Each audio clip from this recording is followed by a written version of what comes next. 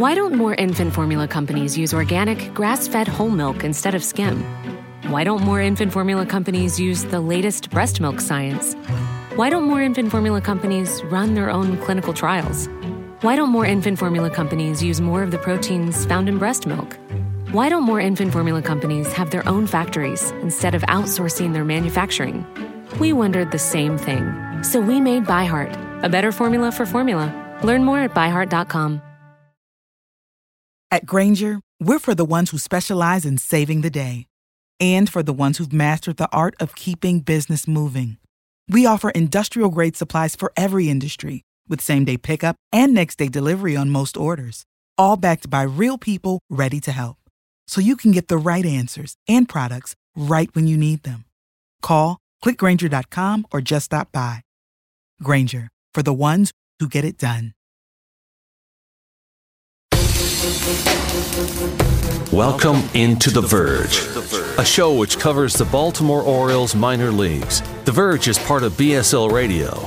Baltimore Sports and Life is dedicated to analysis and discussion on the Orioles, Baltimore Ravens, and the University of Maryland. The site has a team of writers providing coverage of those teams and houses live streaming content weekly. Join the conversations at the message board, like BSL on Facebook, and follow BSL on Twitter.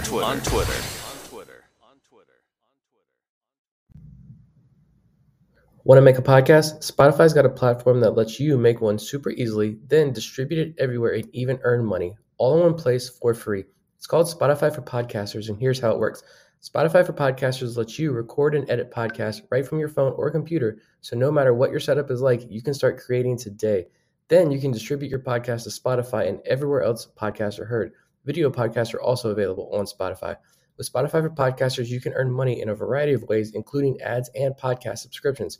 And best of all, it's totally free with no catch. Ever since we discovered Spotify for Podcasters, we feel like having options like video podcasts and Q&A lets us be more creative on another level. I highly recommend you give it a try. Download the Spotify for Podcasters app or go to www.spotify.com/podcasters to get started. Welcome on The Verge. This is Zach Spedden, joined as always by Bob Philin and Nick Stevens, and we're coming to you live on Monday, October 9th, the off day between games 2 and 3 of the ALDS. And right now it is a much-needed rest for the Orioles, who had a rough weekend at Camden Yards, dropping both games to the Texas Rangers. They lost game 1 by a final of 3-2. Kyle Bradish had a good start in that one, but still lasted just 4 2/3 innings. The Orioles had several opportunities to climb their way back into this game offensively, but squandered a few late-inning chances. Game 2, meanwhile, was a much different story as the Rangers got to Orioles starter Grayson Rodriguez before loading the bases against reliever Brian Baker and hitting a grand slam off his replacement, Jacob Webb. The Rangers led 9-2 at that point. While the Orioles would chip their way back into this game, they would still lose by a final of 11-8, outscored 14-10 over the weekend at Camden Yards. They now head down to Globe Life Field in Arlington, needing to win one game just to stay alive and needing to win 3 straight to advance to the ALCS. So the Orioles right now with their backs against the wall after the weekend at Camden Yards. And Nick, I'll start with you here. I think this really did not go up to expectation, but 2 kind of wildly different games that we saw. Saturday, it seemed like the Orioles, by and large, did what they have done well for most of this year, put together good at-bats. The pitching staff kept them in the game, but they couldn't cash in on the opportunities when they had them. On Sunday, the Rangers got to Grayson Rodriguez early, and while there was more life from the offense, the struggles from the bullpen after Rodriguez was lifted from the game made it impossible for the Orioles to come back. Yeah, that first game on Saturday, it was like, all right, Bradish had a good start. I'm fine with that. I enjoyed that outing from him. Was it great? No, but I think first playoff start at home, I think it was solid. And surprisingly, the pitching did really well that game. The pitching kept this Texas lineup at bay and put this team in a prime position to win that game. Unfortunately, the offense, like you said, didn't show up, except for like Santander had 2 of the 5 hits in that first game, and made my prediction, my preview episode prediction was looking really good there for game 1 before he went 0 for 5 in game 2, unfortunately. But I don't know. I know there's a ton of discourse right now about, the off days and these long breaks, right? But honestly, I think that this Orioles team, they're so young. And we saw that first game, like it was the veterans what little offense there was, it was the veterans that stepped up. I think that long break and that introduction to playoff baseball, that different atmosphere at Camden Yards, I think that did have an impact on the bats for the first game. But that's what made me kind of hopeful going into Sunday. It's like, all right, if the pitching is going to be this good, or at least somewhat comparable in this series, and is going to surprise us, it's not really surprising us. We talked about in that preview episode about how the Orioles have the advantage in the rotation and in the bullpen. But if the pitching is going to step up like this in this series, I'm not concerned about the bats being kind of cold in game one. They've adjusted. They're back into their routine now. They got that game under their belt. They've got the atmosphere. They've done all that, put it all behind them. And in game two, we saw that from the lineup. The young kids, Gunnar stepped up in a huge way with his home run. Westberg had a double, right? He was just one double. Yeah. But he looked confident out there. The young guys stepped up, and really overall the offense stepped up in that game. But like, you're going to lose a game. That was the way, like, I don't want this team to lose the game. Just an utter collapse by the pitching staff. You walk 11 guys, you're not going to win any baseball game, especially a playoff game. So that was frustrating, because the reason I felt so confident going into Sunday was this lineup was going to get all those nerves out of them. They clearly did. And just the pitching kind of crapped the bed. But I guess if it's kind of look ahead a little bit, I am still optimistic, though, going into this game 3, just because the pitching can't get any worse than this, I feel like. And you know what? This offense, if they're going to keep clicking like this, all the pressure's on Texas right now. So watch out for this lineup still. Yeah, the Saturday game, that's a game we've been winning all year long. A competitive, close game. We had our chances late, multiple runners on multiple times, hitting into double plays. I think Hayes hit into one, Santander hit into one, and then obviously the missed hit and run sign by Hicks, which looked like Gunnar just took off on his own for a second and got thrown out, killing another rally. I wasn't too upset after that game because, like Nick mentioned, the pitching was great. I thought Kyle Bradish, he probably had an adrenaline dump just because so much excitement with that home crowd, but he had 9 strikeouts over 4 2/3. He agreed with the decision to pull him, so that tells you that, who's the pitcher? He's George Kirby? No. He knew his limit. He knew he was kind of fading a little bit. And look, I felt like Brandon Hyde, at least in game 1, pulled all the right levers at the right times. He brought in Colomb to get out of that inning. And then, Jacob Webb, I feel like he brought him in at the right time. Unfortunately, I think it found out later he was tipping his pitches on his changeup, and Josh Young hit one out. D.L. Hall looked amazing in his turn. I think we already knew that he was a guy that was going to just get energized and fired up by a crowd like that, and turned out to be the case, striking out 3 over 1 2/3 innings. Tyler Wells, he looked great out of the bullpen. Ciano Perez did a great job. So game 1, it was just, it was kind of more of the same of those last 2 weeks of the season where runners in scoring position just not getting the job done, not finding the big hits. I did think when Anthony Santander hit that home run to make it 3-2, I was like, all right, here it goes. We're going to win this game. And unfortunately, we had our shots. We just didn't do it. And yeah, I was at game 2. Entirely different story. The crowd was great for the first inning because Grayson got out of a bases loaded jam, even though I feel like, man, that strike zone was a little tight. Much different story than the first game, but he couldn't command his fastball. Got out of the first inning, and I'm like, all right, he's going to calm down now. Orioles come out, just score 2 runs immediately on offense. Crowd's going wild, and obviously the game ended right there.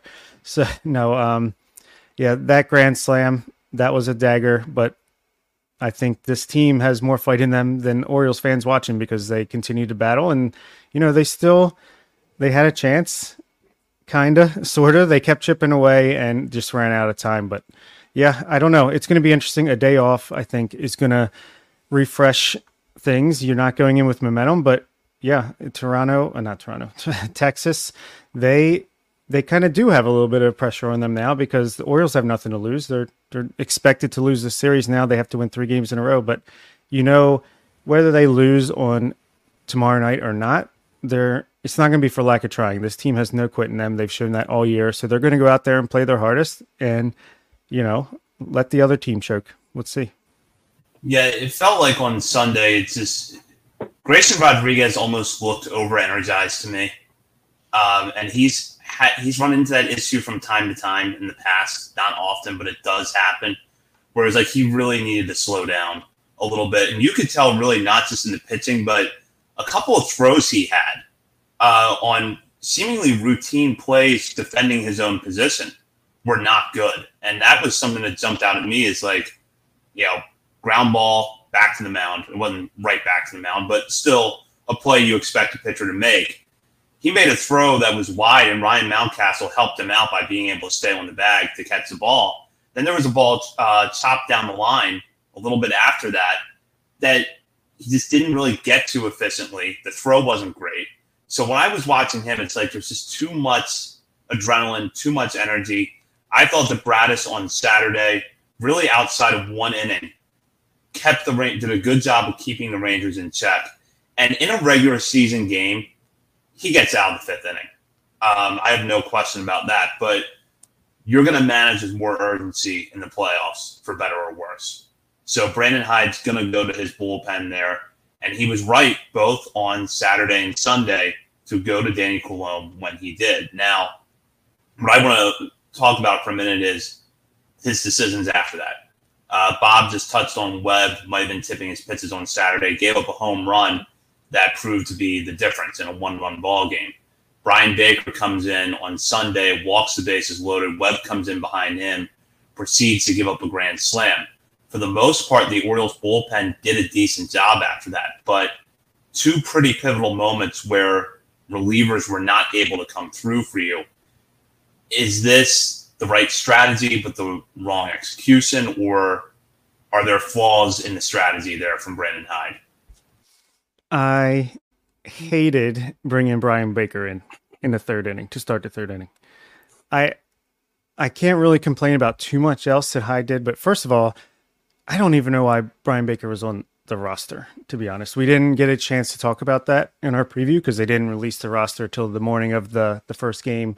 But this is a guy who struggled in Norfolk in September. Like, this is a guy who was not performing in AAA down the stretch of the season. And you put him on the playoff roster over a Mike Baumann, a Shinichiro Fujinami, Cole Irvin, to give you some length, especially with John Means not being available in the ALDS. That was a very curious decision to me, and I think it came back to bite him because I don't think that's how you use the guy that's like the pull lever in case of emergency. You don't put him in a 5-2 game. Yeah, it sucks. You're down by 3 runs early on in a game, but you're very much still in that at that point, especially, I was telling my daughter who I took to the game, I was like, yeah, we're losing, but we'll just keep them here and we'll chip away and hopefully come back and win at the end. But you poured, unfortunately, with Grayson Rodriguez on the mound, you poured gasoline on a fire, and it got away from him, and it was too much to catch up from. I hated Baker there. I would have went to Flaherty or even Gibson or Kramer, whichever one you weren't going to pitch in game 3. Maybe you bring them in at that point. This is not a must-win game. Tuesday's a must-win game, but it was a pretty important game, and I felt like Hyde was just trying to, let's see if I can get through an inning here with Baker, and then I'll see what happens after that. But that's not the mindset for a playoff game, in my opinion. Yeah, I think just the bigger issue there is Brian Baker being on the roster.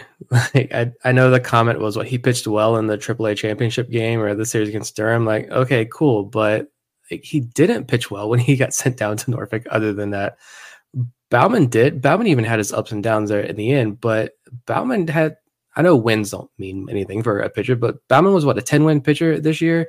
He was solid this year out of the bullpen. And if anything, like you said, Cole Irvin could have been there. Well, first of all, but I think the spot should have went to either Cole Irvin or Fujinami. Irvin gives you the length, right? And he was really good in September. He had 4 outings in September. He had a 3.18 ERA, 9 strikeouts, just 1 walk in over 11 innings of work. He was solid.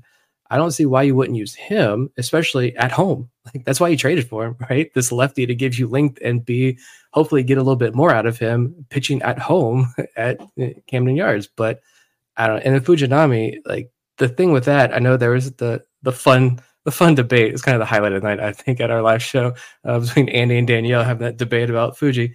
But like, it's the playoffs. Like, go big or go home. Fuji, yeah, he could crap the bed as well, and it could be bad. He could have had a Brian Baker type outing out there on the mound. He admitted when he came over to Baltimore how nervous he was pitching in front of a crowd. Imagine a playoff crowd with the pressure ramped up even more. But at the same time, Fuji can throw over 100 miles an hour and has really big swing and miss stuff. Like, I'd rather take the flyer on that and say, let's see if we got good Fuji tonight. And if you do, he can give you at least one really good inning. So I think the bigger issue is just having Brian Baker on this roster, to be honest. But other than that, yeah, there was maybe just give it to Flaherty, let Flaherty eat those innings. I mean, but I don't know. It was rough. But I will say, like Zach you made a good point there that there were some bright spots. It wasn't a complete disaster from this pitching staff, especially on Sunday. Like, yeah, Grayson was not good, right? But Dana Colomb did his job both nights. Tyler Wells did his job both nights. Ciano Perez did his job both nights. Perez was a guy who, God knows, we were doing the mailbags during the regular season every weekend. There's a question like, should we trade him? Should we cut him? Why is he on this roster? That's why he's showing up. So there were a lot of bright spots, to be fair, but I think it just comes down to initial roster construction, to be honest. Yeah, I agree. We do have a question here from Adi that I want to go to in a moment, but if when we recorded our show Friday night, we didn't have the postseason roster, we didn't know that John Means was experiencing elbow soreness and therefore was not going to be on the Division Series roster. Yeah. If you had said to me Friday night, John Means is not going to make the roster, I would have thought that spot was going to Cole Irvin. Not that you would have Irvin start a playoff game, but that it would be the left-hander who could give you length out of the bullpen. Or, let's say you use Colomb in a different spot. Now all of a sudden you need a lefty to get a couple of guys out in a high leverage spot. Irvin can probably do that. It's not what he does naturally, but he can probably do it. So that would have been the logical choice to me. And honestly, if I had to put together a list of pitchers that would have been on the postseason roster ahead of Brian Baker, it would have been Irvin. It would have had Fuzunami. It would have had Ballman. It probably would have had Bruce Zimmerman on there. Yeah, Joey Crable. Joey Crable. Yeah, so it's an odd decision to fill a need that I'm not sure exists or that I don't entirely understand. Because you've already got Jack Flaherty there. You have Fuji, who, as Nick says, has that swing and miss stuff. I don't get it. And I hope that if the Orioles do make it out of the Division Series and onto the ALCS, there's some adjustments to that part of the roster, because now you're going to be facing a 7-game series. But let's not get too far ahead of ourselves. But something I do want to throw out there, because we're not going to have a chance to talk about this again for a couple of days. So going on this question from Adi, does keeping Fuji off the roster hurt the Orioles' chances of getting another international player like Sota Imanaga, or does it have no impact on that? I would say that it probably has no impact, but I'm curious to get your guys' thoughts. I don't think it's going to impact signing a guy like that. I think, it's a very defensible option. I think, especially if Means was healthy, I think it would make a lot more sense. Just quickly going to the Irvin point you were talking about, Zach, I agree. Like, just having Irvin on the roster over Baker would give you so many more options, because even if, let's say, the same exact thing played out on Sunday, you could go to Dean Kramer in the third, or Kyle Gibson, or Cole Irvin, any of those three, and then you can use Irvin the way you were talking about, or you could even start him in game 3 or 4 if you needed to. So, yeah, but no, I don't think it's going to have much impact on signing international guys. I think what's going to have a bigger impact on that is John Angelos willing to pay money for one of those international guys.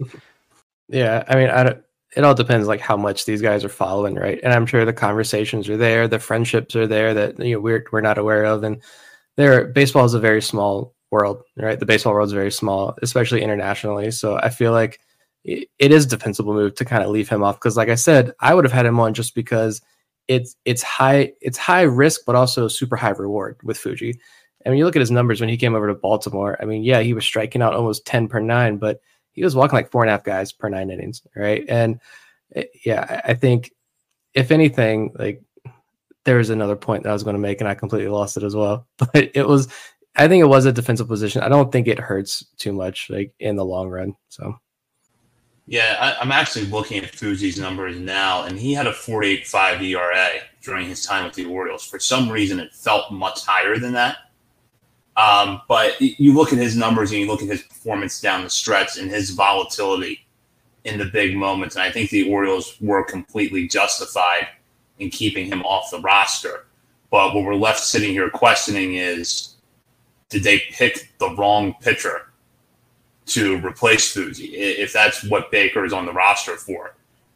Because, the numbers were – he was not a shoo-in. We even talked about that on our show at Checker Spot before the playoffs started. He was not a shoo-in at all for high-leverage spots. He was not a shoo-in for a roster spot even. But it's just a question of when that spot comes open, how are you going to use it? I do want to go on and kind of focus on the rest of the roster for a moment, because I think it's been interesting to see some of the players that have stepped up so far and some of the guys that are off to slower starts than you would like to see. Gunnar Henderson looked great in Game 2. Santander was very good in Game 1. Aaron Hicks, while he deservedly drew a lot of scrutiny for missing the hit and run sign in Sunday's game, still got on base twice that day with 2 walks, hit the ball well on Sunday. Jorge Mateo goes 4 for 4 in Sunday's game. On the flip side of that, though, Adley Rutschman comes out with just 1 hit in 2 games against the Rangers. Cedric Mullins has yet to record a hit. It feels like there's still some guys that have to step up, and that's even when you take into account that Mullins had not been hitting well down the stretch. Yeah, it's hard to blame Mullins too much. You need him in there no matter what, just because of his glove. Like, he's going to patrol center field better than anyone. Like, at least he's sitting at the bottom of the lineup. Clearly, the way he runs sometimes, I don't think he's fully healthy. I think that'll come out after the season is over, that he was never fully recovered from those injuries. But you still got to put him out there. Hopefully he can come around. You can tell he's close. Like, I don't know. But, when it comes to the other guy we were talking about, Adley Rutschman just won Adley Rutschman, 2 games. Yeah. Yes. He's going to give you good at bats. He's been batting right-handed a lot of the times during these 2 games. I'm not going to worry about Adley. And just real quick on Gunnar Henderson, I love the fact that he didn't throw Hicks under the bus. He kind of just shouldered that and took that question like a pro, even though he's only 22 years old. And he comes out the next game, hits a home run, takes a walk, a bunch of hits off a lefty. I think he had one in the first game in the 9th inning before he got thrown out. And then he hit one off of Montgomery, a single up the middle. So love to see that from Gunnar. Let's just get these guys some postseason experience, whether it's 3 games, 5 games, 10 games, we'll see what happens. But how about Jorge Mateo coming out? Let's play him against lefties a little more often. 4 for 4 with 2 doubles yesterday, and Austin Hayes 3 for 4 yesterday. So they're coming up big on Sunday's game, but just the timing of the hits and all that didn't add up. Yeah, I'm not concerned about Adley either, just because he's the catcher. He's got a ton more to worry about on top of everything else as well. And I know he's hit well against lefties, so it's a little surprising to see him struggle as much, but not worried about Adley at all. Hicks, I was ready to come on here, honestly. After that whole incident, I was ready to come on here if he had another bad game on Sunday night and just rip into Aaron Hicks, because I thought that was a pretty crappy thing of him to do. The whole not missing the signal, it happens, I get it, but the whole letting Gunnar take the fall for it and then Brandon Hyde having to get involved, and then now it's all this dirty laundry that's out in the public, and it's all right, what's going on? But it kind of sucked to hear that the veteran on this roster isn't going to help out the young kid. That was frustrating. But then he did come out yesterday and have a phenomenal game, including the 3-run homer. So, and hopefully behind the scenes, we don't know obviously what happened behind the scenes in the clubhouse. They could all be squared away. They could be good. It could be no harm, no foul. But yeah, luckily Hicks had a good game. It's Mullins though. Those at bats, some of those at bats, especially yesterday, they were brutal. Maybe he isn't healthy, like Bob said. I was really hoping that Mullins batting, I think I said on Friday night when we recorded the preview episode, Mullins batting, especially in the lower part of that bottom 3 of that order, if he breaks out of that rut that he ended the year on, he takes this lineup. He adds a whole nother dimension to this lineup. But maybe he turns it around in Texas against the righties. And at the same time, too, I know that the Fox pregame show is dreadful, and we could do a whole podcast on comments that these guys made. Good Lord. You should have figured that when it's the booth is what Derek Jeter, A-Rod, and David Ortiz. But the one point that they did make, and I think all three of them agreed on, which I did like, I will give them this credit. I think it was Jeter who said, sometimes, especially when they were younger, they kind of preferred to go on the road in the playoffs because they felt like kind of took that pressure off. So maybe we'll see that with some of these younger guys. Maybe Mullins gets a reset here out in Texas, playing indoors. I don't know, but if Mullins can turn things around, this lineup they had 8 runs on 14, 15 hits Sunday. If you add Mullins to the mix here, Texas doesn't have the pitching to match up with this lineup. I was at the game. I was at both games over the weekend, so I was spared Fox's television coverage. But I've heard that Derek Jeter's fake Baltimore accent is hilarious and really accurate. God. Yeah, that was he had fun with that one. A little too much fun, I think. But yeah, it was just. I think I tweeted it out too. They spent an entire segment where all three of them just repeated the same exact thing. They got to loosen up. These Orioles young guys, they got to loosen up. There's too much pressure on them. I mean, I guess maybe game one it ended up being true, but no more Fox, please. Put us on ESPN. I don't care. Before we move on, we focus on the rest of the series. We got to give some credit where credit is due. The Rangers played back-to-back very good games. The lineup in particular is showing up. And if the Orioles do go down in this series, Mitch Garver is going to be a name that lives in infamy in Baltimore sports. So, Bob, I'll start with you here. What has kind of stood out about the Rangers over these first 2 games? Evan Carter, man, what a performance this postseason against the Rays. He was fantastic. He's been great every game.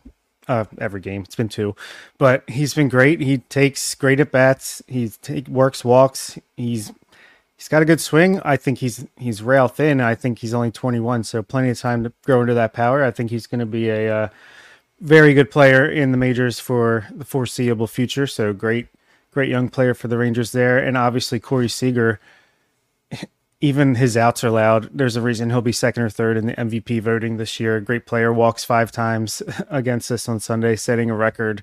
Marcus Semien, their lineup up and down. Josh Young has looked incredible.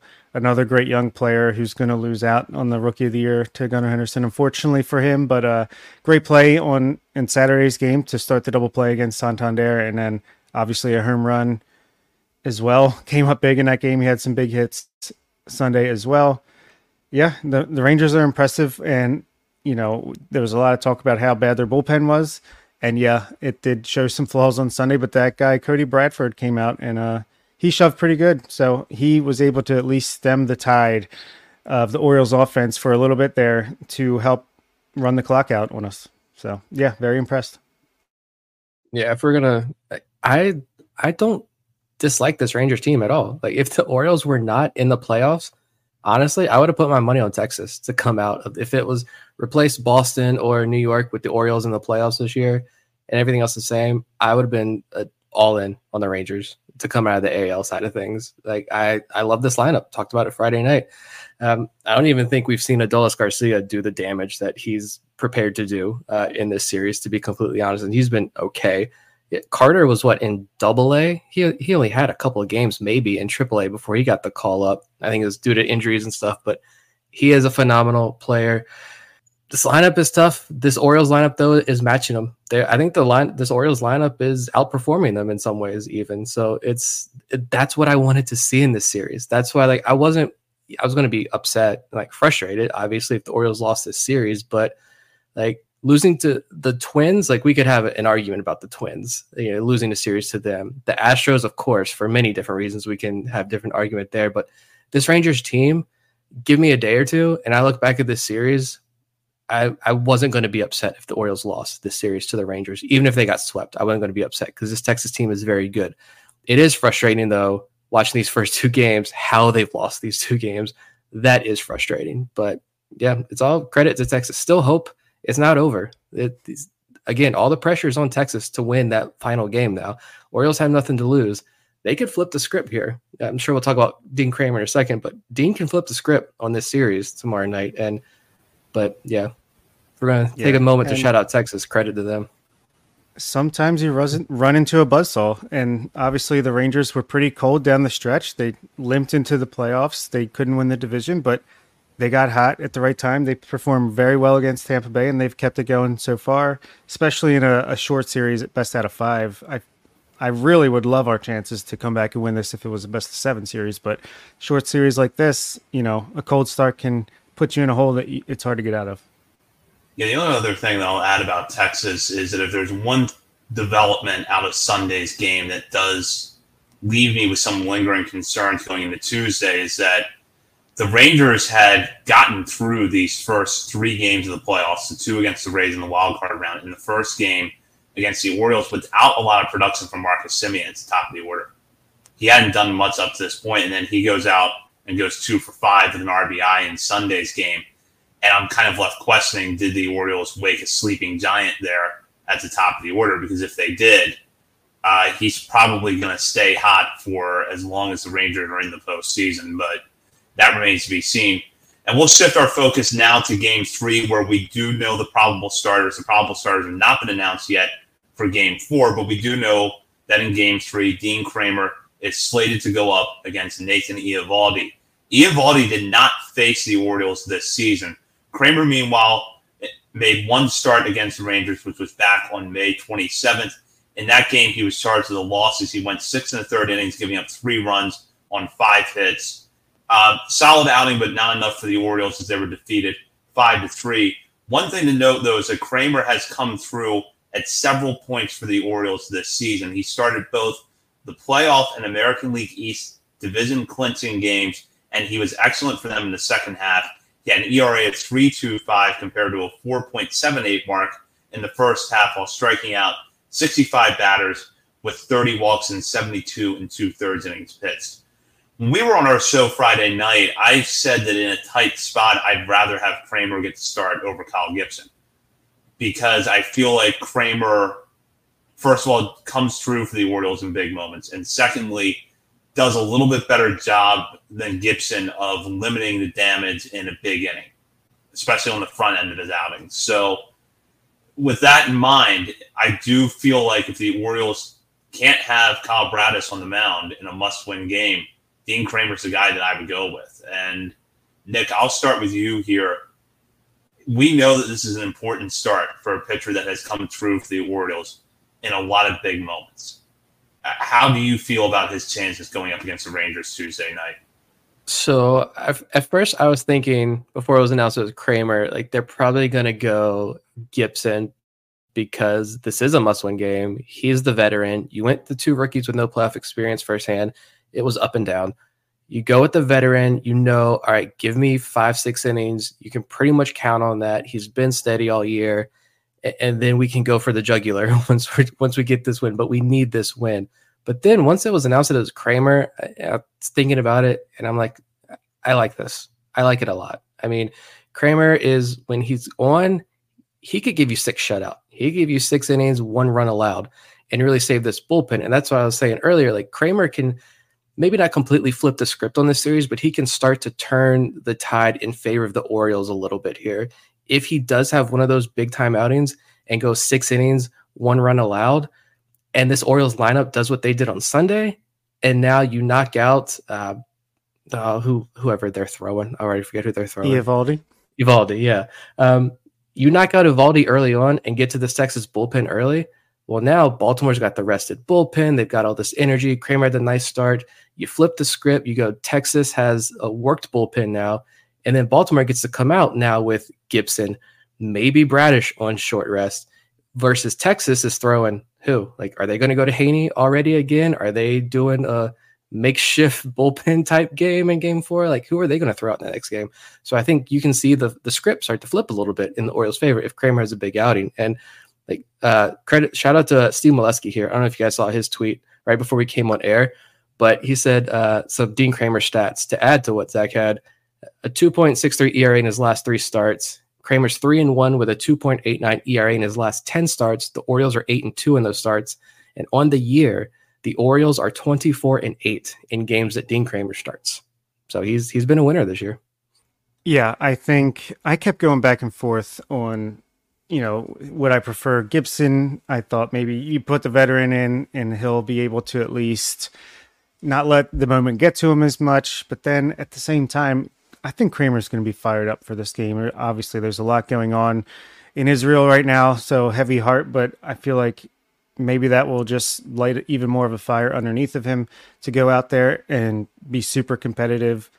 And, these guys, Bradish, Rodriguez, Kramer, they look like they're going to be around this Orioles team for at least the beginning to most of this competitive window. Let's get them a postseason experience here, and whether win or lose, you can build off that. But even if he comes out, has a rough start, you can then go to Kyle Gibson to try to stem the tide and give you length. So I would have been happy either way, but I am happy for Kramer that he's getting the start. And I do think he's capable of going out there in 5-6 innings of 2 runs or less. And hopefully the bats come out and get us a nice early lead and we can hold on. And then, the momentum shifts from there. Well, that's got to be part of the plan here, I think, is that if you can get 5-6 innings of 2-run baseball from Kramer, and you can go to the relievers that have been effective for you to this point to shorten the game. So that's Coulombe, Wells, Perez, Hall. My ideal, honestly, would be 6+ from Kramer, followed by DL Hall to get the ball to Yenny or Cannell. That would be my ideal on Tuesday night. But yeah, you got to find your way to get there. I do think that Kramer has had a knack for coming through for the Orioles in big games this year. And I think the other part of this, too, is that the Rangers have a manager in Bruce Bochy who's going to be in the Hall of Fame one day because in the playoffs, he pushed all the right buttons at the right time with his pitching staff. And if you can just somehow force his hand, force him to go the bullpen a little earlier than he would like to on Tuesday night, and this time around, that guy who has to come in and give them length is not successful, unlike Cody Bradford on Sunday, that changes the complexity of the game completely. So I think that's really going to be the key for the Orioles on Tuesday. I mean, Evaldi is a guy that they can get to. They've seen him plenty when he was in Boston. This organization, the analysts behind the scenes helping these guys prepare, like they know his stuff. And I invested a lot of real money in Nathan Evaldi this year, and it paid off. And I thank him for that. But it's time to injury year right now against Baltimore. No more winning games for me. You get to him, you change the series. It's one game at a time. Winning 3 straight is going to be tough. But, I mean, the Rangers have done it before in the playoffs, as has been pointed out. And this Orioles team, you saw it. They were down bad on Sunday, and they fought to the very end. You scored 3 more in the bottom of the 9th. This Orioles team is scrappy. Ryan O'Hearn is going to be in this lineup. You get that bat in there. Maybe he's going to spark something. I don't know. You've got to get Evaldi early. I know he's pitched well this year. He's coming off a great start, a fantastic start against Tampa Bay. But just if Kramer can have his night and this offense clicks and you get Evaldi out early, I really like this team's chances.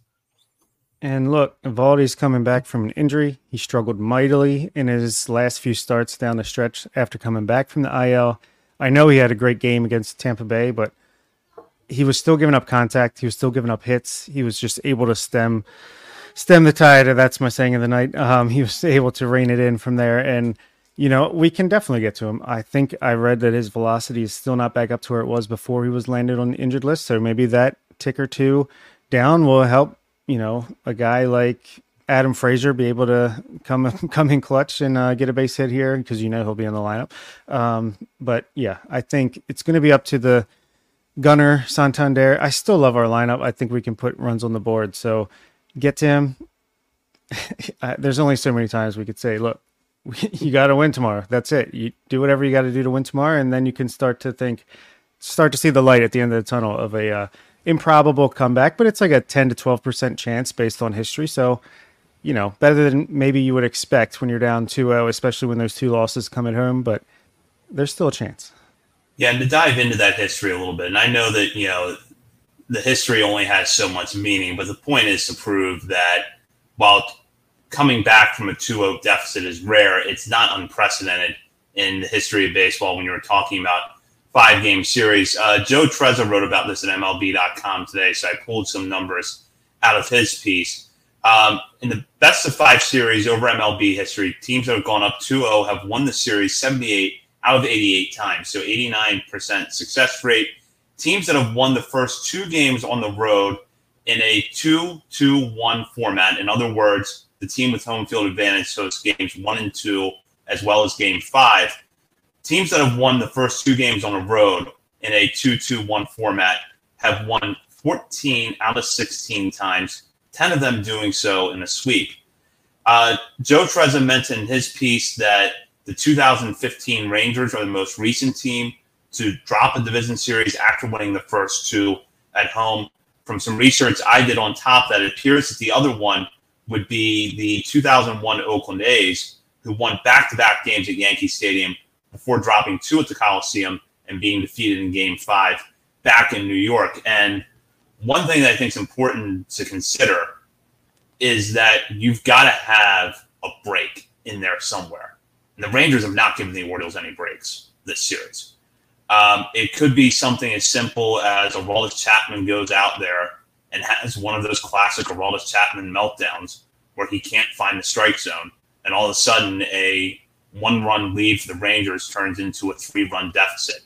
It could be a costly error somewhere along the way. It could be anything, but the Rangers have not given anybody in the playoffs, the Rays or the Orioles, a break yet. And the Orioles, I think, are going to have to find one if they're going to win 3 straight. Yeah, you need something that's going to put the slightest bit of doubt in the back of their mind, and then hopefully that can widen and do exactly what you said. So, yeah, it's definitely not going to be impossible, but there's got to be a moment tomorrow where it's like, okay, and then you start to believe. And if any team's going to be able to do it, it's going to be this team, this Orioles team that hasn't been swept in 92 series, hasn't, ever given up. Their longest losing streak of the season was 4 games. Obviously, that would be too big of a losing streak in the playoffs, but they've fought with their back against the wall plenty of times during the season, and they always come back. They never let a big loss get to them. They come back fresh the next day, so you just got to hope that continues and see what happens. And you get this game tomorrow. Like I said, then you get to go with the veteran in Gibson, right, on Wednesday, whatever day it is. I don't know what day it is right now. You get to go to Gibson in Game 4, all right? You get that. If you get this to Game 5, I know this is still looking at probably too far ahead as well, but you get this to Game 5 back at home in Baltimore, I think this young lineup, they feed off that energy now. It's no longer, the nerves are completely gone. They're going to want to come back home. It is one game, winner take all, where the rest of the previous 4 games are completely irrelevant. Whatever happened there, irrelevant.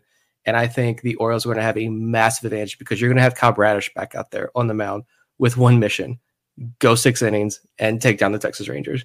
Gunnar is going to be fired up. All of these guys are going to be fired up. That's the game. Now I'm firing myself up. How am I going to get tickets to Game 5 when this comes back? But yeah, that's a good point. Find something. Just find that smallest crack and then widen it inning by inning. And I'm tired of talking about it. I want to watch it. I know. I know. Yeah. If and when we win tomorrow, I'll put it like that. The options open up. You could start Bradish on Wednesday on short rest. Obviously, he's not going to go long, but he can get you off to a good start. Then you got whoever you need, all hands on deck from tomorrow on. So you could start Bradish on short rest. You could start Gibson, have Bradish as an option to come in if needed in that game, or, for a potential Game 5, you could start Grayson again, try to repeat that and hope for better results. And then you could have, I don't know, or you could save Bradish for that game and you could have Grayson come in relief to help out if needed. So yeah, I mean, once all chips are on the table and you can use anyone in any situation, I like the Orioles' chances over the Rangers, but you got to win tomorrow to be able to open up those possibilities. Let's go now and wrap this up with a few listener questions that we got. Some of them have to do with the playoffs, some of them don't, but we'll take all of them here tonight anyways. And Bob, you want to go ahead and read those off for us? Yeah, we had a couple similar questions from a couple patrons. Alex said, and you can tell some fans are a little bit irritated with Brandon Hyde. What year will Buck Britton first manage the Orioles? From Alex. And Tony says, if Freddie Gonzalez moves on, does Buck Britton replace him as bench coach? So pretty similar. Is Buck Britton the answer over Brandon Hyde? What do you think, Nick? My answer to what year of Buck Britton first managed the Orioles is pretty simple. This is Brandon Hyde's team. I don't think he's going anywhere anytime soon. He's not the guy that was hired just to take the beating during the rebuild, and then they go to the veteran guy, or they're definitely not going to bring up the unproven manager when this team is finally winning. I think Hyde is certainly the guy through thick and thin. Now, as far as Buck Britton goes, I do think next year, and we talked about this, I think, on a recent episode, maybe even at the live show. I think maybe next year, or certainly within the next year or two, if Buck Britton doesn't get poached by another team, which look at the success these minor leaguers are having and these teams as a whole, like all of these guys are threats to getting poached by other organizations when they see the success, especially Buck Britton. If he's still around in this organization next year or a year after at the latest, you find some role for him at the major league level. You get him in that clubhouse at the major league level as more guys start to come up from the farm, ease that transition, and just adds to that whole atmosphere that they've got down there in Baltimore that we hear so much about from behind the scenes and in the clubhouse. Yeah, I agree with Nick. Brandon Hyde isn't going anywhere. This is his team. This is his team to manage. He's earned that right. And then as for the second part of that question, you don't really need a coach to move on, I think, to find room for Buck Britton on the Major League coaching staff. Because you look at how staffs are built now. It's not just the typical manager, bench coach, pitching coach, hitting coach, base coaches. Yeah, the Orioles have 2 hitting coaches. They were able to add Cody Ashley to the staff over the offseason, and they didn't let anybody go from their hitting side. So you can find room for someone on a Major League staff if you want to. And if at some point the Orioles feel like there's a role for Buck Britton in the Major Leagues, they'll find a way to squeeze him in, even if it's not as a manager or the bench coach. Yeah, I was going to bring up that point. Yeah, like the Cody Ashley thing. They got him in that clubhouse at the Major League level. They'll make up some position if they have to get him up there. That's exactly right. And I could see it being in replace of Freddie Gonzalez at bench coach if he decides to move on or if he gets offered a better job somewhere else. But yeah, he could easily just slide in anywhere and just help the clubhouse out in general. And for Brandon Hyde, it's his first postseason too. He's got to go through the bumps and bruises as well. He's learning on the job. I have no problem with what he's done other than Brian Baker coming in the third, but hey, he shouldn't have been on the roster to even give him that opportunity to make that call. So, I can't say anything negative about Brandon Hyde as much as I've seen it out there in Birdland.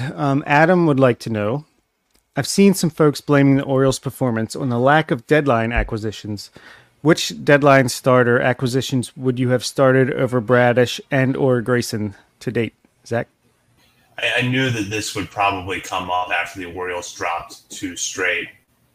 You look at the way that Jordan Montgomery has pitched for the Rangers. Yeah, it would have been nice to have had him. Max Scherzer didn't even make it out of the regular season, so you throw that one out. Justin Verlander, sure, it would have been nice to have had him. I don't know if the Orioles were ever actually in on him.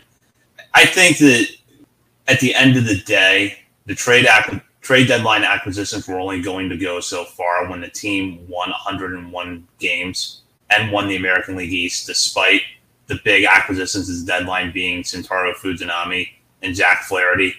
So I don't know that another piece would have pushed those guys over, but clearly if you had a Justin Verlander or a Jordan Montgomery in the fold, they're starting one of those first 2 games in Baltimore. Yeah, I feel like this is kind of the basis for a much bigger episode if the Orioles somehow lose a series. Once the wounds are healed and time has passed on for some offseason content, because I have plenty of bigger thoughts about a bigger topic that this kind of starts, but I'd say no. I mean, sure, you mentioned Verlander. Sure, I like Verlander. He's very good. He's won many World Series. Obviously, you would go with Justin Verlander there, but I think as Bob said, I don't think we stood a chance of getting Justin Verlander. Of course, we could go acquire anybody we want, but a lot of these older veteran guys, right, they get last say on where they get to go. I don't think Verlander was ever coming here to Baltimore, no matter how good the package was.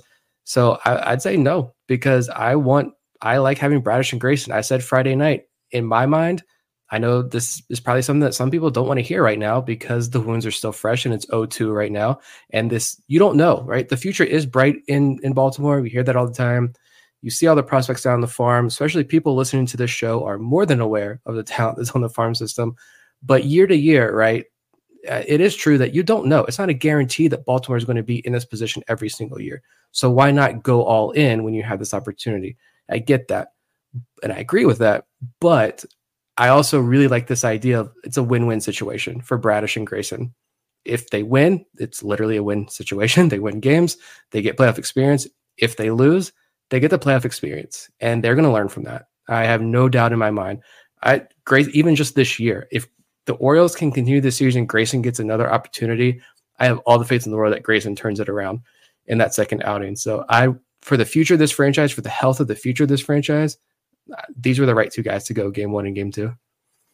Yeah, I said it in the Patreon WhatsApp group that it's, we don't even know, but the Orioles could have been in on Verlander. They could have had the best offer for him, but it didn't matter because he wanted to go to Houston, and that's where he went. He had the no trade clause, so he got to dictate where he went. And he's like, him and Montgomery are like the only guys who were traded that had any success at all, other than Michael Lorenzen, who pitched a no-hitter for the Phillies. Oh, and guess what? He's not even on their ALDS roster, not even in the bullpen. So I don't think, as much as Britt Giroli wants to blame the lack of aggressiveness at the trade deadline, I don't think you can really say that is the factor. So, yeah, this is a bigger discussion, and we'll definitely have so much to say about getting ready for the offseason and during it. But, yeah, I don't think you can really blame. I would have liked to seen him got another reliever. I'm glad they got Flaherty, even though he didn't really work out. He still was, as someone pointed out in our Patreon group, which was a really good point. He allowed the team to go to a 6-man rotation for a while and limit the innings during the regular season so that these guys can pitch in the playoffs, the young guys. So they had to acquire a starting pitcher. They did. Didn't work out exactly as planned, but there weren't really many options at all that would have. So, and our last thing here was a great little tweet thread of polls by @OriolesReview, a great follow on Twitter. It was brought to our attention by @OrielsStatist1, Ben Dewars, as better known by us. And I had seen that on Twitter as well, and I enjoyed it. So I will go ahead and do these 3 questions and see what we think. Number 1, would you trade either Colton Cowser or Heston Kjerstad for one of the Mariners' young pitchers? Let's say you get your pick between Bryce Miller and Brian Wu. Nick? Yes. It's obviously going to take a lot more than just a 1-for-1 swap, but I say yeah. And I am the Colton Cowser guy. I got on the rants. I'll do it again. I'll do it every week if you want me to. I will defend this man with everything I have. But Kjerstad, man, that power is beautiful. That lefty power potential. Next year, we'll see what position he plays. If it's more outfield or first base split DH, I don't know. That's off-topic, off-season episode. But long-term, you can see a nice fit here with Kjerstad and Baltimore. And that's not taking anything away from Cowser. But if I have to choose, I'd probably say Cowser. But yeah, you're going to have to definitely package a few more guys to get one of those pitchers. Yeah, I agree with Nick. I would explore a trade at this rate. I would probably lean towards Cowser. The only way that I would put Kjerstad in over Cowser in the deal right now is if the defense is kind of the tiebreaker. Where if you're not sold on Kjerstad's outfield defense, you're looking at him more as a first base DH type. Well, you've got Kobe Mayo and Samuel Basayo in your system still. Whereas if you think Cowser can stick in left field, you hold on to him. But either you're going to need to put a lot more in a trade to get one of those guys. But yeah, I think that if you want to get the conversation started, that's a good place to go. I would love to get either of those pitchers in the hands of the Orioles. I would do everything in my power to try to figure out another deal of quantity over quality to try to make it happen. But yeah, I think ultimately if I had to give up Cowser to make it happen, I might do that, as much as it would pain me to do so. The next question was, you are Mike Elias and you have to commit to one of these free agent contracts. What's your choice? And the choices are Blake Snell for 5 years, $115 million, Jordan Montgomery, 6 years, $110 million, Sonny Gray, 3 years, $66 million, or Aaron Nola, 6 years, $140 million. What are you taking, Zach? I'm going to take what I suspect is the least popular choice, but I think also the most practical. And I'm going to go with Sonny Gray. I like that contract. I like the idea of only making a 3-year commitment. And the thing that is good about Gray is that he's a successful pitcher who's not relying on being overpowering. So he's probably still got a few good years left in the tank. You don't have to analyze his velocity at every turn because that's not how he gets hitters out. And he struggled in his only time in the AL East with the Yankees, but that was a much different situation, much more high-pressure market, not to mention now Camden Yards plays a little bit more towards pitchers. So I think he'd be successful here, and I would rather maybe pay a little bit higher average annual value for the shorter commitment, because my concern is if you go out and you get Aaron Nola, who just finished his age 30 season, and you commit that kind of money to him over 6 years, back into that contract might not be too pretty. And how many opportunities are you going to miss out on? Because the first 2 years were good. Last 4, not so much.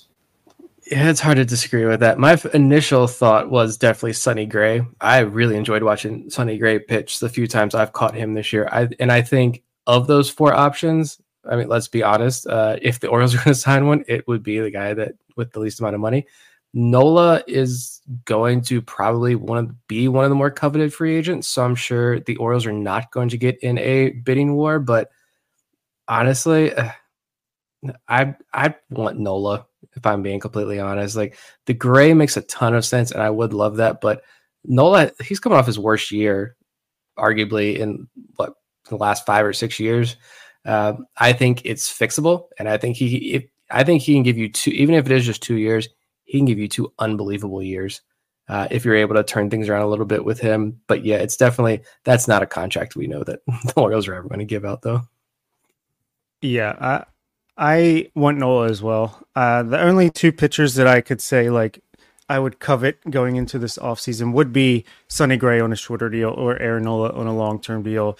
I just think I've always been a big believer in Nola. You get him out of that outfield defense, out of that hitter-friendly stadium, into Camden Yards with the left field wall and the good defense. I think you can really, and plus just working with Chris Holt in the analytics team, I really feel like Aaron Nola can still be an ace or close to it for a team like the Orioles. And Sonny Gray, yeah, Zach nailed it. I think he's really good. Despite his age, he's very crafty. And, other than when he pitched in New York, he's been successful pretty much everywhere he went, even in Cincinnati, which is another super hitter-friendly ballpark. No way I'm giving Blake Snell the money he's going to need when he only pitches like 130 innings a season for the most part. And Jordan Montgomery, 6 years, 110 million. I know he's been really solid, but I can't justify that either. So, yep, Aaron Nola for me as well. And the last question is, okay, same deal. You're Mike Elias and you have to commit to one of these players. Let's say each would require a 2-year deal worth 20 to 25 million. They'd be signed as a starter, but could move to the bullpen later if needed. You can't say none of the above. And the 3 options are Kenta Maeda, Michael Lorenzen, previously mentioned, or Seth Lugo. Nick? I know the age is a little bit scary. And he just had Tommy John last year, missed 2022 season with Tommy John, but I'd go Kenta Maeda. Honestly, I think some of his numbers, he gets chases, he gets whiffs, he doesn't walk a ton of batters, he gets good strikeout numbers. He does give up hard contact. He's definitely not a ground ball pitcher at all. There are some definite flaws in the profile, but I don't know. I think his stuff could kind of translate a little bit better to the bullpen. Lugo had a great year in San Diego. I think all things considered, and Lorenzen, I could definitely see why you would want to add him, but I'd have to go with Maeda. I think he's got a few more years left in the tank there. I would go with Lugo. I just think that when you look at his numbers, he looks like a perfect hybrid guy. And, you are looking at someone who's going to be 34 here in a few weeks, but there's not so much mileage on the arm that I'd be particularly concerned about it. And at this rate, Petco Park and Camden Yards are not too dissimilar to each other, at least in terms of home run rate. So if he's pitching well in San Diego, then I feel like that would carry over pretty well with the Orioles. Now, you have to factor in the Padres still have a decent defense, despite the fact that they were not a good team this year, or they were an underachieving team relative to their expectations.